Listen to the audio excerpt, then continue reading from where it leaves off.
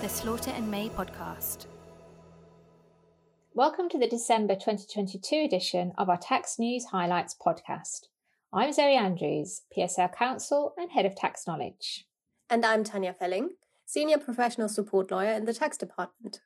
In this podcast, we will cover the UK's most recent new tax treaty, some highlights from the Autumn Statement and the Finance Bill, and two recent decisions, the Court of Appeal's decision in Centrica and the Upper Tribunal's decision in Kwik-Fit. We will also provide an update on the UK's proposed replacement of its scaled-back DAC 6 implementation and the National Audit Office Report on the Digital Services Tax. This podcast was recorded on the 13th of December 2022 and reflects the law and guidance on that date. The UK has signed its first comprehensive tax treaty with Brazil, which has been a long time in the making. Following several years of discussions on technical and policy issues, Brazil and the UK announced a first round of negotiations in September. Things must then have progressed rather quickly, given that the treaty was signed on the 29th of November 2022. But we can't get too excited yet. The treaty hasn't yet entered into force and no date for this has been given. In fact, when I looked at some other treaties that the UK has with countries in Latin America and the Caribbean, I noticed that while the treaties were generally brought into effect within a few months, it took 3 years for the UK's treaty with Colombia to come into effect. Let's hope it doesn't take as long for the Brazil treaty.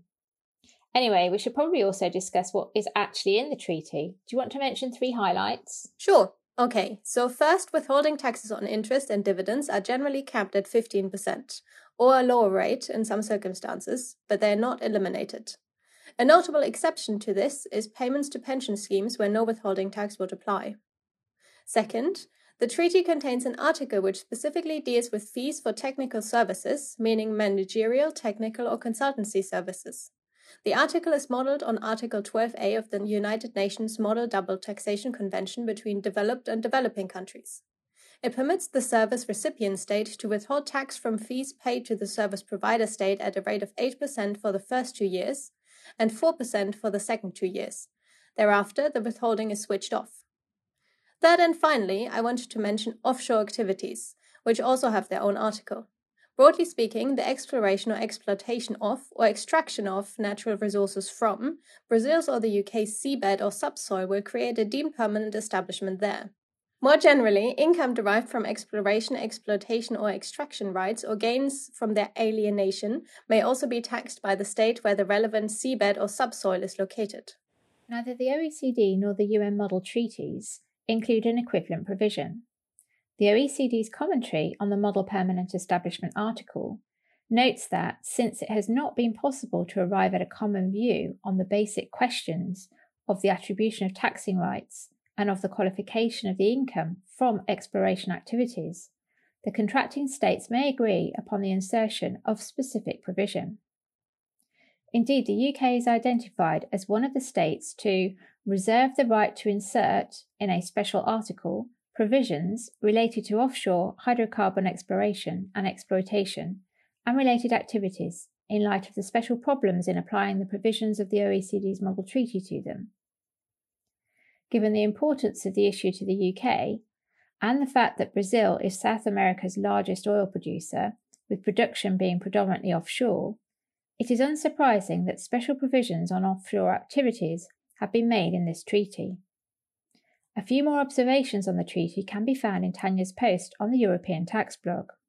The key message from the Chancellor on the 17th of November, when he made his autumn statement, was that those with more are asked to contribute more. Most of the announcements related to future changes, although there was one anti-avoidance measure announced with immediate effect, which prevents CGT avoidance by non-UK domiciled individuals using certain share-for-share exchanges or schemes of reconstructions carried out on or after the 17th of November 2022. There will be 2 finance bills to implement the announced measures. The more technical measures, such as the implementation of the Pillar 2 income inclusion rule and a domestic minimum tax, will be included in the Spring Finance Bill, whereas the Autumn Finance Bill, published on the 22nd of November, will implement a number of less technical revenue-raising changes, including tax rate increases, threshold freezes, or threshold lowering in the case of the income tax additional rate threshold, the reduction of the dividend allowance, and a reduction in the capital gains annual exempt amount. The Autumn Finance Bill also contains changes to research and development, R&D, tax reliefs, and to the Energy, Oil and Gas Profits Levy. R&D reliefs are being reformed as part of an ongoing review. The Autumn Finance Bill provides that for expenditure on or after 1st of April 2023, the Research and Development Expenditure Credit, or RDEC, rate will increase from 13% to 20%. For small and medium-sized enterprises, SME, additional deduction will decrease from 130% to 86%, and the SME credit rate will decrease from 14.5% to 10%. This reform is described as ensuring that taxpayer support is as effective as possible, improving the competitiveness of the RDEC scheme, and as a step towards a simplified, single RDEC-like scheme for all. As Qasim Mahmood points out in his blog post on the R&D changes, they signal a move away from focusing support in this area on SMEs towards broader support for larger companies, which engage in R&D activity. As previously announced at Autumn Budget 2021, the R&D tax reliefs will be reformed by expanding qualifying expenditure to include data and cloud costs, refocusing support towards innovation in the UK and targeting abuse and improving compliance. These changes will be legislated for in Spring Finance Bill 2023. The Autumn Finance Bill makes changes to the Energy, Oil and Gas Profits Levy from the 1st of January 2023, raising the levy rate by 10 percentage points to 35%, and extending the levy to the 31st of March 2028. There is no longer an expectation that, should the oil price return to a more normal level, the levy might end sooner, so we no longer need to worry about what a more normal price is. No fiscal event is complete these days without the announcement of a new tax. This time, it is an Electricity Generator Levy, EGL, which is a temporary 45% tax which applies until 31st of March 2028, aligned with the end of the Energy Profits Levy, that will be levied on extraordinary returns from low-carbon UK electricity generation. For the purposes of the tax, extraordinary returns will be defined as the aggregate revenue that generators make in a period from in-scope generation at an average output price above £75 per megawatt hour. The tax will be limited to generators whose in-scope generation output exceeds 100 gigawatt hours across a period, and will only then apply to extraordinary returns exceeding £10 million. The tax will apply to extraordinary returns arising from 1st of January 2023 and will be legislated for in Spring Finance Bill 2023, although draft legislation was promised mid-December. And it's good news for financial services for once, as it was confirmed that following the decision to proceed with the corporation tax rate increase to 25% from April 2023, the changes to the bank corporation tax surcharge, which are already legislated to take effect from the same point, will also go ahead. So from April 2023, this means banks will be charged an additional 3% rate on their profits above £100 million, meaning that they will continue to pay a higher combined rate of corporation tax than most other companies, and a higher rate than they did previously, so 28% rather than 27%, but not as high as if the surcharge remained at the current 8% level. There was a rumour that the banks could also be subject to a windfall tax, but thankfully this did not materialise. Another consequence of the corporation tax rate increasing to 25% is that the rate of diverted profits tax will increase from April 2023 from 25% to 31%. This is in order to retain a 6 percentage point differential above the main rate of corporation tax, and therefore ensure that it remains an effective deterrent against diverting profits out of the UK. What happened to the consultation on whether to introduce an online sales tax or OST? It was announced in the autumn statement that there will not be an OST following the consultation. The government's decision reflects concerns raised about an OST's complexity and the risk of creating unintended distortion or unfair outcomes between different business models. We are still awaiting the response to the OST consultation, which the autumn statement said would be published shortly, but there was so much wrong with the proposal from a technical and policy perspective, it is not surprising it has been abandoned. What's new on the UK's implementation of Pillar 2? We await the Spring Finance Bill 2023 for the UK's implementation of the global minimum corporate tax rate of 15%. For accounting periods beginning on or after the 31st of December 2023, the government will introduce two rules. The first we already knew about from the draft finance bill legislation published earlier this year. This is the income inclusion rule, which will require largely UK-headquartered multinational groups to pay a top-up tax where their foreign operations have an effective tax rate of less than 15%. The second is a supplementary qualified domestic minimum top-up tax rule, QDMTT, which will require large groups, including those operating exclusively in the UK, to pay a top-up tax where their UK operations have an effective tax rate of less than 15%. Both the IRR and the QDMTT will incorporate the substance-based income exclusion that formed part of the G20 OECD agreement. Adopting the QDMTT at the same time as the IIR is a new development, but it makes sense to have the QDMTT from the start. The government intends to implement the backstop under-taxed profits rule in the UK, but with effect no earlier than accounting periods beginning on or after the 31st of December 2024. Shall we look at some cases now? Sure. Centrica concerns the question to what extent expenses associated with the disposal of a loss-making investment are deductible as investment management expenses under Section 1219 of the Corporation Tax Act 2009. COHL, an intermediate holding company in the Centrica Group, was invested in the Dutch Oxio business. Following Centrica plc's decision in June or July 2009 that Oxio should be disposed of, it was accounted for as held for sale. The sale process was, however, rather lengthy. Between July 2009 and early 2011, COHL incurred certain bank, accountancy and lawyers' fees on advice ranging from strategic considerations of how best to realise the investment to the drafting of the sale documentation. Finally, in February 2011, Centrica's plc's board approved in principle a particular third-party offer for the Oxio business, and the transaction completed in March of that year. At first instance, the FTT decided broadly that no deduction was available to COHL on the basis that the expenses did not relate to its investment management business, because all of the decisions were made by Centrica plc. The Upper Tribunal disagreed with this view, and the point was not pursued before the Court of Appeal. So the only two questions were, 1, whether the fees were expenses of management, and 2, whether they were expenses of a capital nature. On the first question, the Court of Appeal broadly followed the FTT's alternative reasoning and the Upper Tribunal. Expenses incurred in deciding whether or not to dispose of an investment, or indeed whether to acquire one, are expenses of management. Implementation expenses are not. So far, so good. Both the FTT's alternative reasoning and the Upper Tribunal then applied a rather similar test to determine whether any of the fees that had passed the management expenses test should nonetheless be non-deductible because they were of a capital nature. According to the Court of Appeal, this was where both had fallen into error.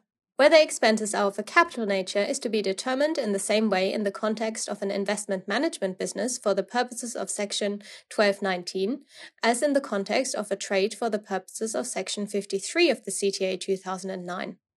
This then brings into play existing case law and the capital versus revenue distinction in relation to trading expenses.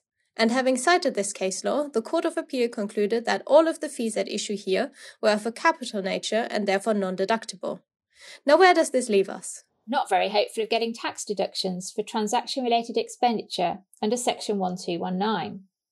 In particular, given that the classification of the expenses as capital or revenue is a pure point of law, which I find rather curious in and of itself, as such a classification would seem to require a more or less detailed review of the facts, it is unfortunate that the Court of Appeal has not spelt out its reasoning in more detail. On the facts, the commercial decision made by Centrica plc in the summer of 2009 to dispose of the Oxio business that resulted in the change of accounting treatment seems to have been crucial and may be a way of distinguishing other circumstances where costs are incurred while the intention to dispose of an investment is less firm. It remains to be seen whether this case makes it to the Supreme Court. It would certainly be welcome if the Supreme Court could provide further clarification on the applicable test and why particular items fall on one side of the capital versus revenue divide rather than the other. And what about Kwik-Fit? The Upper Tribunal's decision, dated the 25th of November, dismissed the appeals of Kwik-Fit and HMRC and upheld the decision of the FTT on the application of the unallowable purpose rule in Section 441 of the Corporation Tax Act 2009 to a number of intragroup loans in the Kwik-Fit group. Speedy, a company in the Kwik-Fit group, had a carried-forward non-trading loan relationship deficit, an NTD, which it was estimated would take 25 years to utilize. A reorganization of intragroup loans was carried out, involving loans being assigned to Speedy, or in one case created in place of an original loan, and the interest rate on existing loans being increased to an arm's-length rate, which resulted in more interest being received by Speedy. This enabled Speedy to use £48 million of its NTDs within 3 years instead of over 25 years. There was no increase in overall group indebtedness, but a higher rate of interest was paid by the debtor companies than was paid before the reorganization, and Speedy received greater interest payments. It was agreed that acceleration of the use of the NTDs was a purpose of the reorganization. The UT concluded that the FTT had not erred in holding that the appellants each had an unallowable purpose in becoming parties to the relevant loans. Speedy had an unallowable purpose of using NTDs to offset against interest income, and the debtor companies had the unallowable purpose of securing deductible debits for themselves, even if they were loss-making themselves. The FTT's decision clearly showed it was satisfied that a tax advantage was secured for identified persons, Speedy and each debtor company. The UT agreed that a company can have a purpose even if that purpose is ultimately unsuccessful. On the facts of the case, it was open to the FTT to find the unallowable purposes were main purposes. Kwik-Fit is an important case for its extension of the meaning of tax advantage to include any combination of circumstances where the taxpayer is better off as against HMRC. The increased interest received by Speedy constituted a tax advantage in combination with the pre-existing NTDs.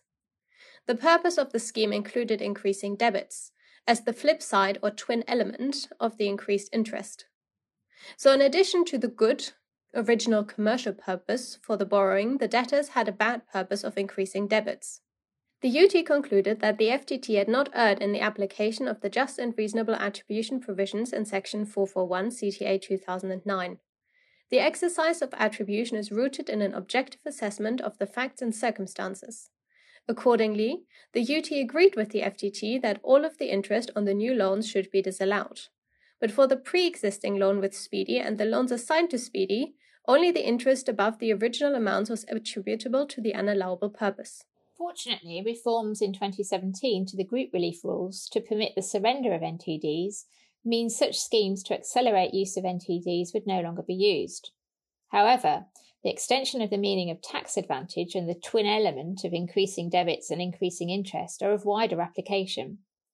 We await the appeal to the Upper Tribunal in JTI Acquisition Company, expected next year, for the next instalment of unallowable purpose case law.